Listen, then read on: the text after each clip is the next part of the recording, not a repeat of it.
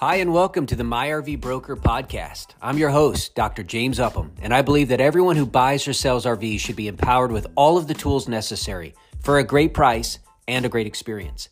This podcast provides advice for the RV lifestyle using RV research, education, and experience to help you buy or sell your RV without being taken advantage of. For more information or for help with your next RV experience, feel free to contact us at myrvbroker.com.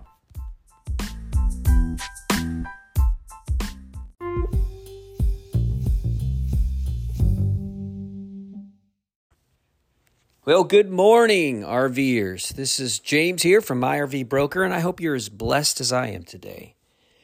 I wanted to come back to do part 2 for the Selling My RV. I wanted to break this up over into 2 different sections because although I'm only going to provide you with 5 more tips, I just wanted to get to the point a little bit quicker, and sometimes I have a tendency to ramble, as you know, and that could be good or bad depending upon the subject. But let's get started. I want to go ahead and let's review real quickly on what had happened in part 1. On part 1, I listed for you and explained 5 different things that you should do before the sale, and that is that you should go to the NADA website for a general idea of value of your RV.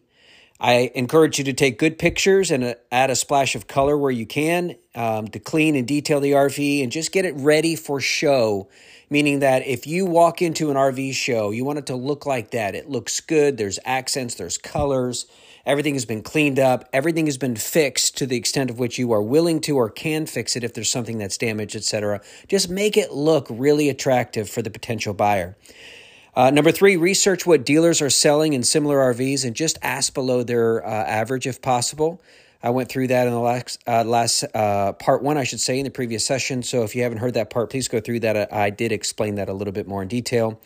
Number 4, be reasonable with the buyer and show good faith. I encourage you not to require a deposit, but to get something in writing. And I'll go through that again, of course, in the previous session.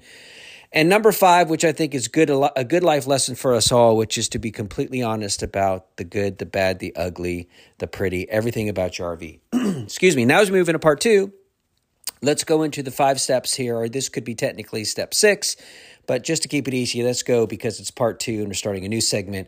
Let's go through 1 through 5 as I've laid it out here. Okay, so part 2, you've already done all of what I've suggested you to do and more probably in part 1. Again, I'm trying to give you a concise, easy way, a general outline, if you will, to follow when you're deciding to sell your RV. And the first would be that you don't want to get your RV inspected for the buyer because they won't trust you. Now, I do see a lot of people will post and say it's been inspected. My gosh, there's a lot of dealers out there who are just amazed at the fact that I insist on an independent party or a third party to come in and provide an inspection for the buyer when I'm representing them as an RV broker. Excuse me. What happens a lot of times is you go in as a seller and think, wow, this is going to help benefit me and show in good faith, if you will, that there's been an inspection and they'll make the process go a lot simpler. But the issue is with all of the stuff that we've already seen out there. Guys, how many times have you looked at websites, RV Trader and these others that I've mentioned, or even Facebook, Craigslist, whoever uses those still anymore. I don't. I pretty much use Facebook Marketplace. Excuse me, guys. I don't know what's going on with my voice this morning. But that said, there's so much fraudulent activity going on out there. Nobody trusts the seller. And there's good reason for that because there's a lot of shady and unscrupulous people out there, right? So if you go out and spend an extra $500, $600, $800 and get it inspected, well, you're just wasting your money because a lot of times that can show the buyer a red flag if they're been through a bad experience and or they've read a lot of these blogs and been a part of these groups here that will suggest that you get your own inspection. And by the way, always encourage that, or I should say, if there's nothing wrong with the RV, and remember, the RV inspector's job is to find something wrong, right? It's like getting your house inspected. And sometimes the buyer will come back and say, hey, we need all this work done. And you'll say, well, here's the thing. I dropped the price to this amount here to make some concessions for any work being needed. We've evaluated along with you that there's X amount of dollars that needs to be repaired and fixed, and that falls within this price range that I lowered to, so we want you to take care of it. In this market, you don't have a lot of pushback. In previous markets, you would. But I think it's really good to go along with and encourage once somebody has decided that they are going to get an inspection, do all you can to accommodate. That'll really help the buyer show you that you are acting in good faith. Number 2, prepare a bill of sale and make sure that you include, quote, sold as is in the language of the contract. Now, this can be very simple. Some states only require a title, transfer of the title. And of course, if you're borrowing or if you're putting a lien on it or you're getting a loan, I should say, it's another way to say it, then it's going to have to be transferred over to the lien holder. But the reality is that if you're going to pay for it on your own and do this as a transaction that you're selling, then a lot of times it's good rather than just transferring over the title. A lot of times it's really nice to have a bill of sale. Some states actually will require it, but not as much, not as many out there. I like to have it because it does protect you as a seller. And in that, you write the buyer's name, the odometer, all the stuff. There's some good generic ones to use out there. Of course, if you're interested and I can help you with that, I'd be happy to send you just kind of a generic copy of the ones that we use. That will, of course, have something additional in writing for you. And the as is really important. Even if there's an extended warranty that you have on it, you need to make sure that you're writing it's being sold as is. And what that does is it helps to get you out of the picture in case there are some warranty issues that the warranty company can provide. So don't forget to do that. All right, number 3, allow for buyers to hire an inspector, as I said, and be ready for them to try to negotiate you down. Mentioned this already. And need some work and have a couple estimates ready or simply fix it before you sell. This goes along with number 1, but the point I'm trying to make with this one is it is a lot easier and a lot less headache if there's something minor for you to go ahead and fix it. Because, everyone who is buying it is going to probably inflate that price, or whoever the inspector is may inflate the price for what the repair cost will be. I recommend that you do that. Or if there is something that you're aware of course, you've already exposed that. You've told them, hey, this needs to be fixed, or it's a new set of tires, let's say. And you've already, in this case for number 3, you've done some of your own research and you've already estimated what it's going to cost.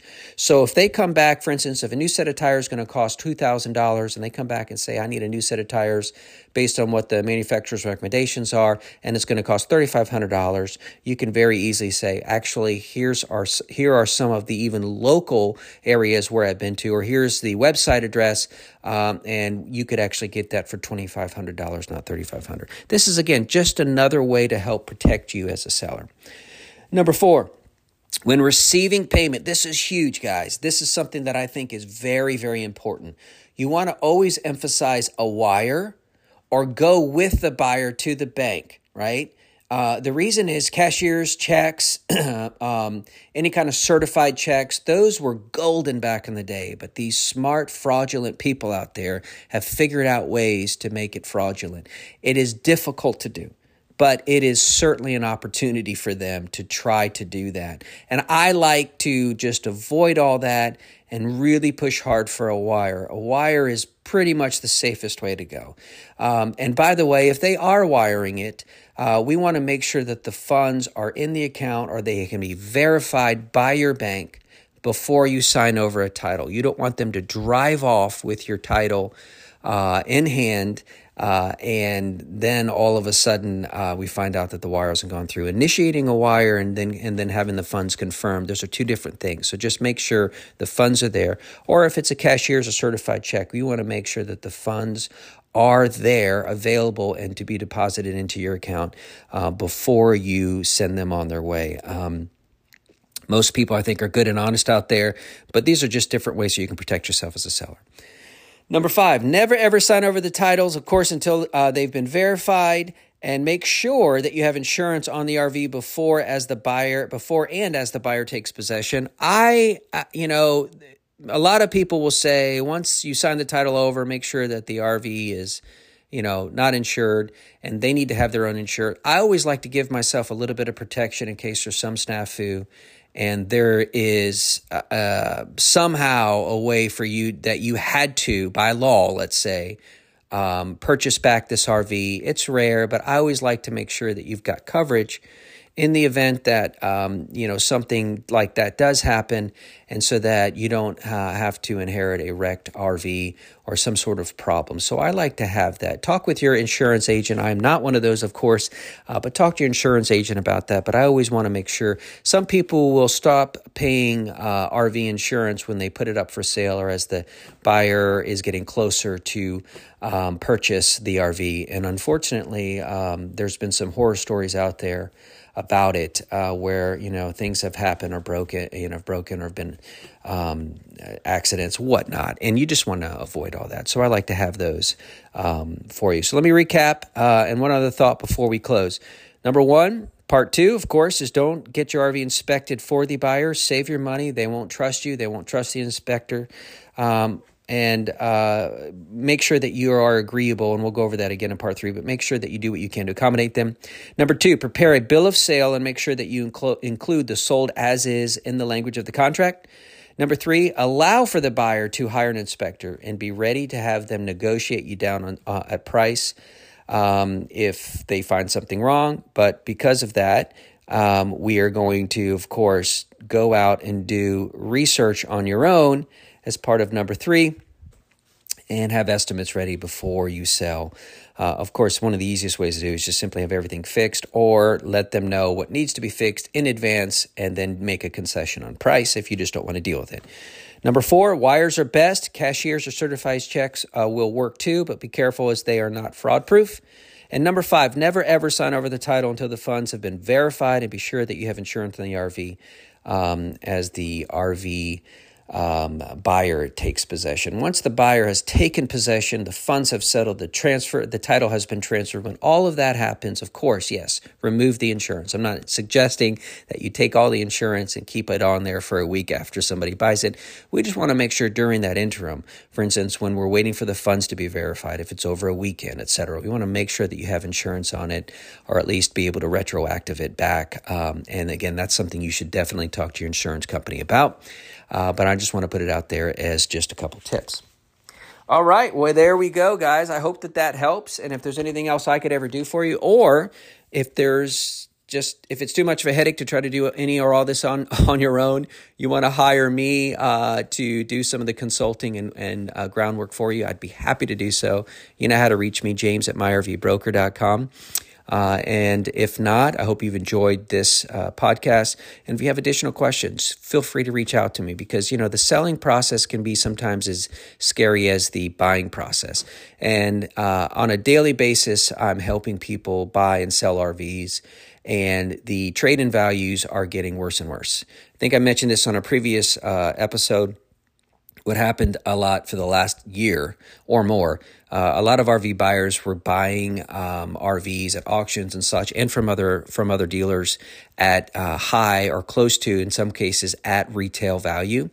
And so what they've done is, in order to help to compensate for that, they've lowered their trade-in values, because of the fact is they're starting to get more inventory. Things are starting to settle out a little, certainly a lot better. And my point is that you could and should sell your RV retail if you can right now, because you'll definitely get more for it than a trade-in value.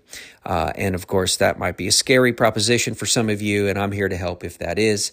But it's certainly something you can do, and hopefully those top 10, or I don't know if they're top 10, but those 10 points should hopefully help you along your way. Thanks, and God bless, and get out there in RV. Take care.